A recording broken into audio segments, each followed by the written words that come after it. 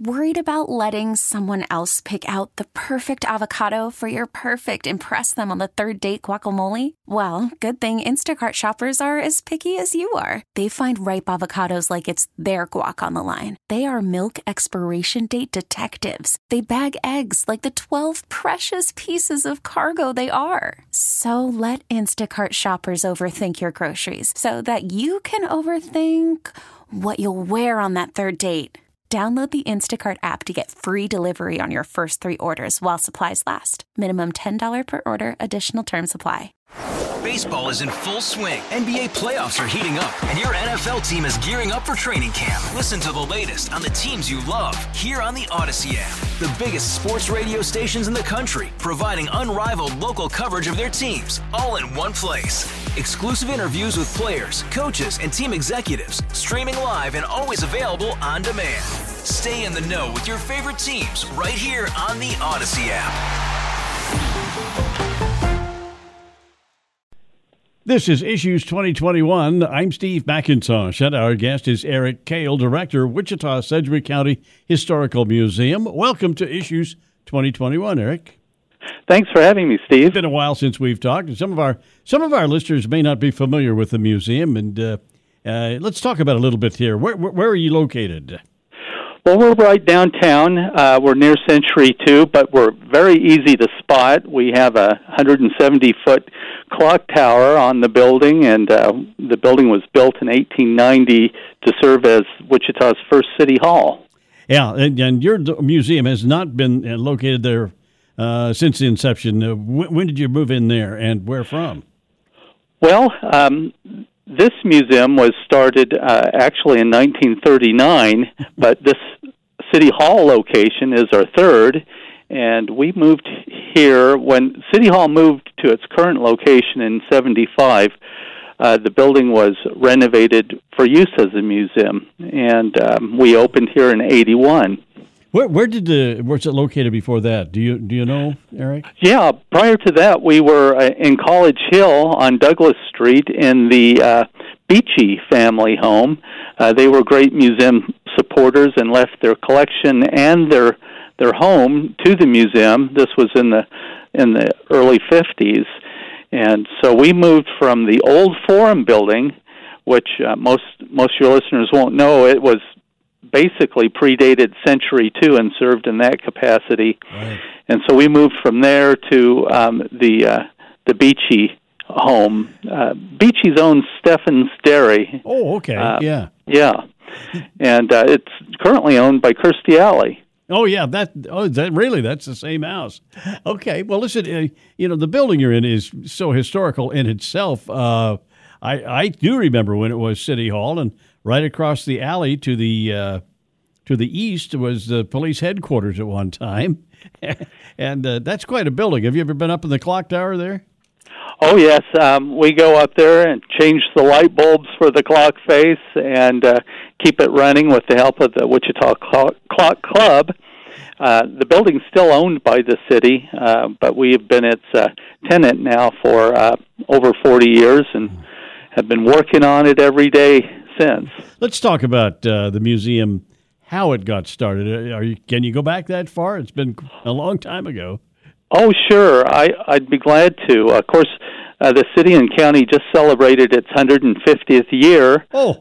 Yeah. And so it was interesting because right after the Civil War, immigration took off again, and people were moving west, and Wichita was really a destination on the west end of expansion at that time. So the people who moved here felt they were making history. They were a literate bunch, from the Victorian age. So they were almost set on making a museum as soon as they got here in the middle of nowhere. But it took a number of years to form it up, and today we're one of the leading local history museums in the United States. Yeah, let's talk about how is the museum financed? How do you keep the doors open down there? Well, we do it through a lot of help, a lot of supporters. We have museum members who are good old-fashioned card-carrying members that renew an annual membership every year. That's as low as $25, but that's kind of our core group of supporters. We've also, for generations, received a small amount of operational support from both the City of Wichita and also the Board of Sedgwick County, the Sedgwick County Commission. So we receive some public help. We have a lot of responsibility as a public educational institution. How many visitors come to the museum in a year's time? Yeah, right now, of course, visitation is pretty light. And, for history museums, we get the lightest visitation. If you think about all the cultural and institutions out there, with the zoo being at the very top, and then the art museums and Exploration Place, those kind of museums customarily attract more. History museums, a little more contemplative, a little more laid-back experience. And we had doubled our visitation over the last 10 years until the pandemic hit, and now we're way back down. But typically, we get about 16,000 people through a year. We're open 6 days a week, and weekends. We're closed on Mondays. That's a good thing to note, and that's typical of a lot of museums.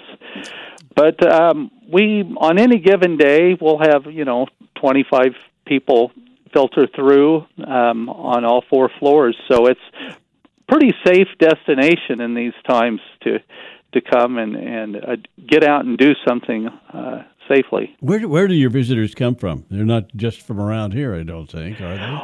Right. Of course, we're very interested in getting all of our local citizens in. I think through tax dollars, everyone chips in about a nickel a year, so you should come down and see the place. But many of our visitors are from out of town and overseas. In fact, it's a place that someone unfamiliar with Wichita or maybe visiting the first time will come to kind of get acquainted with the community, because we have about 25 different exhibits that really kind of explain who we are and what's happened here. So a lot of our visitors are from around the world. How are the exhibits arranged and presented? You have, 5 floors that you arrange them on? Actually, 4, and sometimes we'll open up the tower room for special tours. But we have basically 3 types of exhibits here. We have special exhibits, which include the occasional traveling exhibit, and these keep things changed up and fresh and interesting. So it's not a been there, done that sort of experience. We also have core exhibits, which are kind of essential, ongoing exhibits that really kind of look at the history comprehensively, often in sort of a timeline, segmented out for different periods of our history. And then we also have what we refer to as immersive exhibits, which are kind of environmental, stepping back into time. We have a Victorian cottage, a regular middle-class Wichita home of 1890, 1900, that era. Several rooms, and you would swear you were somewhere else when you're in that exhibit. We also have the original mayor's office for the building restored and in its original appearance. So you can go and see where Mayor Carey opened up shop here in 18. Actually, we opened in 1892. It took him a couple years to build. We have a drugstore, a turn-of-the-century drugstore exhibit, and then perhaps one of the favorites is the Jones 6 automobile. This was the company that built automobiles here 100 years ago, and we have the only one remaining that's on public exhibit. There are a few others out there, but they're in private collections, so you can see what kind of cars they were building here. Yeah. So you talked about traveling exhibits. Do you get many of those in like history traffic? I wouldn't think there are many available, but do you get many traveling exhibits? Yeah, we do when they meet our mission and kind of correspond to local history.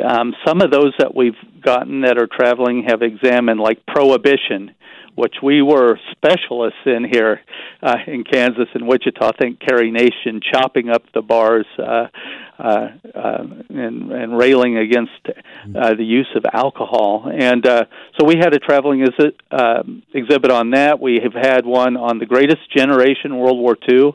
And, of course, Wichita operated 24/7 as a war production for aircraft at that time. So that worked perfectly with our local history. Another one was on the Cold War and the nuclear age, where we had the Titan missile silos surrounding the city, and that exhibit was very interesting because it looked at that brief period of time. So yeah, we get those. We've also create some of our own special exhibits. A few which could possibly travel. One right now we have up is on the history of the electric guitar, and might seem a little far afield for local history, except the electric guitar made its world debut from Wichita in 1932. So we explore that subject. I just tell you that I've shared this with you before, I think, and I brought 2 or 3 of my grandchildren down there to see the museum, and the thing that fascinated them both, believe it or not, was the manual typewriter and the telephone booth. Yes, very popular, and history museums are so well known for being hands off. We're preserving the artifacts, which are really kind of our medium for telling the stories that we tell. But the typewriter and the phone booth are put there to kind of engage kids in thinking about the past, and they're a lot of fun. We often flip a kid a dime at admissions and tell them to take the payphone challenge, and they have to go in and read the instructions, how to operate it, contemplate a dial, and it's from 1948, and it functions just like you might remember, Steve. And a lot of fun. I'm glad to hear they enjoyed that. And then the typewriter, it's mystifying. I mean, it's sort of like a laptop, but not. And so both those things are hands-on. We have other hands-on things for kids too. So it's not entirely don't touch around here. Eric, do you have many school tours? Do you do schools? Yeah, we do school tours all the time. We don't charge for them because we don't want an admission fee to be an obstacle for the kids to learn about their town. Of course, those are curtailed right now, but we have a thing that teachers are using on our website, which is a family pass, which a teacher can issue, and so the kids have been coming, with their families, and we look forward to doing the school tours again. They'll come back before too long. You're listening to Issues 2021 on the Odyssey radio stations, and our guest is Eric Cale, director of Wichita-Sedgwick County Historical Museum. And as you know, we've talked before, I'm a huge history nut, and I think that we need to really emphasize it in the schools as much as we can. But let's talk for a little bit about the impact of the pandemic on your operations. I mean, I've talked to most of the museums in the city, in the area, and it's been a real experience. Let's put it that way. How about you? What's it been like for you at the Historical Museum? Yes, it's certainly been a game changer in a lot of ways. It's given us some time to reorganize some of our approaches, but we've been open. Except for the brief shutdown, we've been open and functional and welcoming visitors here, and it's been well received, though there have been fewer come. As far as our finances are concerned, admissions aren't a big part of our income stream. They're important, but they don't drive things here, and it's our supporters that do, and they've been very supportive through this. They've memberships have increased, and people are lending their support in a lot of different ways. So it's kept us going. We're not, like so many other businesses, threatened to the extent where we're worried about the future. So we're plugging away. It certainly sounds like you've done better than a lot of folks with this thing. So way to go! Congratulations. Well, thank you, and our hearts go out to everyone who's not fared well, and there are many of them. But you might think of this as a place that's out here at these times to find a little relief. I want you to take a look at the big picture for a little bit and just talk about, in your opinion, the importance of history to a nation's culture and of the importance of the history as to who we are as Americans. Yeah, it's very important to have an objective look at history on an ongoing, continual basis to preserve it, to not lose it, or you basically could be in danger of losing your identity. It's good to know these stories of the past. It's, there's the point of nostalgia, and that's a little different for everyone. What they fondly remember, and then having some prompts to recall it in a museum is a nice thing. But as far as identity, if you don't know where you've came from, you don't really know who you are. So it's interesting, and I think a process of self-discovery for people to come here. It's also fun to connect the generations, and as you were mentioning with your grandkids coming here, there's a lot to talk about. There's the curiosity of what happened, and then the knowledge of being able to explain it a little bit. And so we have a lot of fun with multiple generations visiting at once. It's a great place to connect. Well, no nation is perfect, and there's a lot of bad things and ugly things that have happened. But there seem to be people who want to gloss that over. Any danger that some people seem to just want to rewrite our history and maybe leave out all the bad parts? Oh, sure. Everyone has their own take on it and how they want to do it, and it's important to be objective and factual, and that's one thing we strive for. We look at multiple perspectives.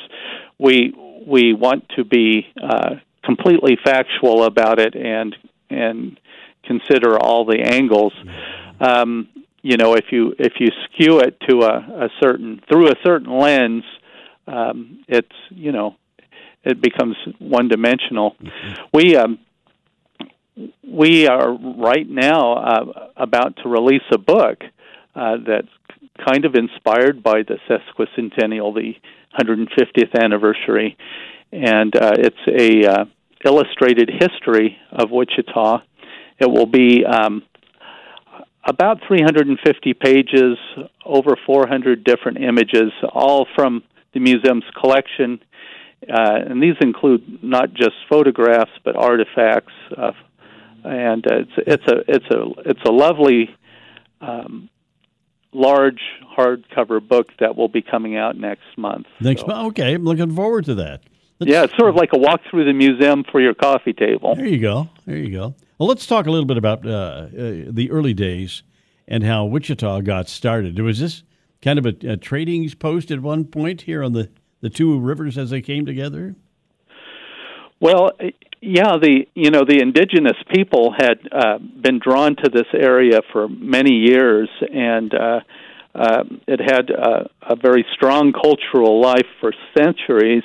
And it's, I think, because of the confluence of the two rivers and being in the valley, it was just a conducive place. It was remarkable and easy to find. So there was a lot going on here.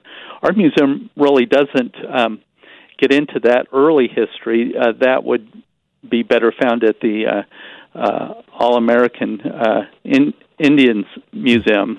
There. But it was just the next logical progression, a place to go after the end of the Civil War, and as Kansas was forming up as a state, the lands were being opened for settlement, so people just flocked here, and we had, there were lots of destinations in the area, but we had, I suppose, the most influential and ardent boosters bringing people here, and it just was the place. Yes. Well, let's I'll tell you what. Let's skip ahead then a little bit and talk about the impact of aviation on this area. Yeah, aviation, has been a huge driver and has really defined us as a city. The first real catalyst for this occurred in 1911 at a place just sort of north and east of here, Walnut Grove. It was a kind of a little suburban resort area. They had an air meet there, and people rode their horses and carriages out there. There were a few automobiles, and watched an air show, and that inspired everyone. You think 1911, well, that was quite a while after Kitty Hawk, but actually Kitty Hawk was relatively unknown until they went to France in 1908. So this all happened really quick. So we were into airplanes from the early times. It was great for airplanes because we had wind, which you needed to take these things off the ground, and we had flat open spaces. So, and we had ingenious farmers who were inspired to, build equipment and things, and why not an airplane? So. Yeah, I want to, not to interrupt you, I want you to talk about just a couple of our better-known citizens through the years from Wichita. Who are a couple that you might mention? Oh, gosh. There are legions of them. Great citizens. There are people who made national fame in show business, which that's always a fun subject. And then there are business leaders that did things here, and inventors. Steve, do you have a favorite? You mentioned Kirstie Alley, of course, but also the star of Gone with the Wind, who the first black Hattie McDaniel. Oh yeah, I think she's just a terrific example. She has a fascinating story and very important historically, and not well known enough at all. There was just a little installation on the north side of downtown put together that kind of tells her story. Other movie stars from here, Louise Brooks, who was a phenomenal... Oh, she was a huge star in her day. Huge. Oh, yeah. Just and a game changer.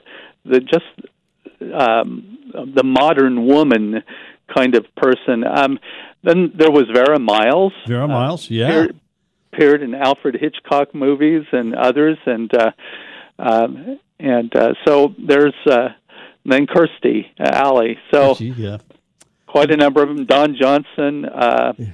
I could go on. Annette Bening grew up here. Bening, yep. And you talk about that. You talk about some of in the days of the entrepreneurs, but not so much now. But we had Pizza Hut started here with the Carney brothers. You have the Coleman Company, and of course the aviation, the manufacturers here. This has been a really interesting place over the years for people who pioneers, I guess you'd say, trailblazers. Yeah, it's really attracted a lot of incredibly ingenious, inventive, creative people who to come to Wichita out here away from so much of the rest of the world. You'd have to be pretty special, I think, and that's really shown. What's ahead for you? Do you need more volunteers? Are you back where you need to be as far as the pandemic and everything? Things going well? Yeah, things are going relatively well. We always need support, and this museum is.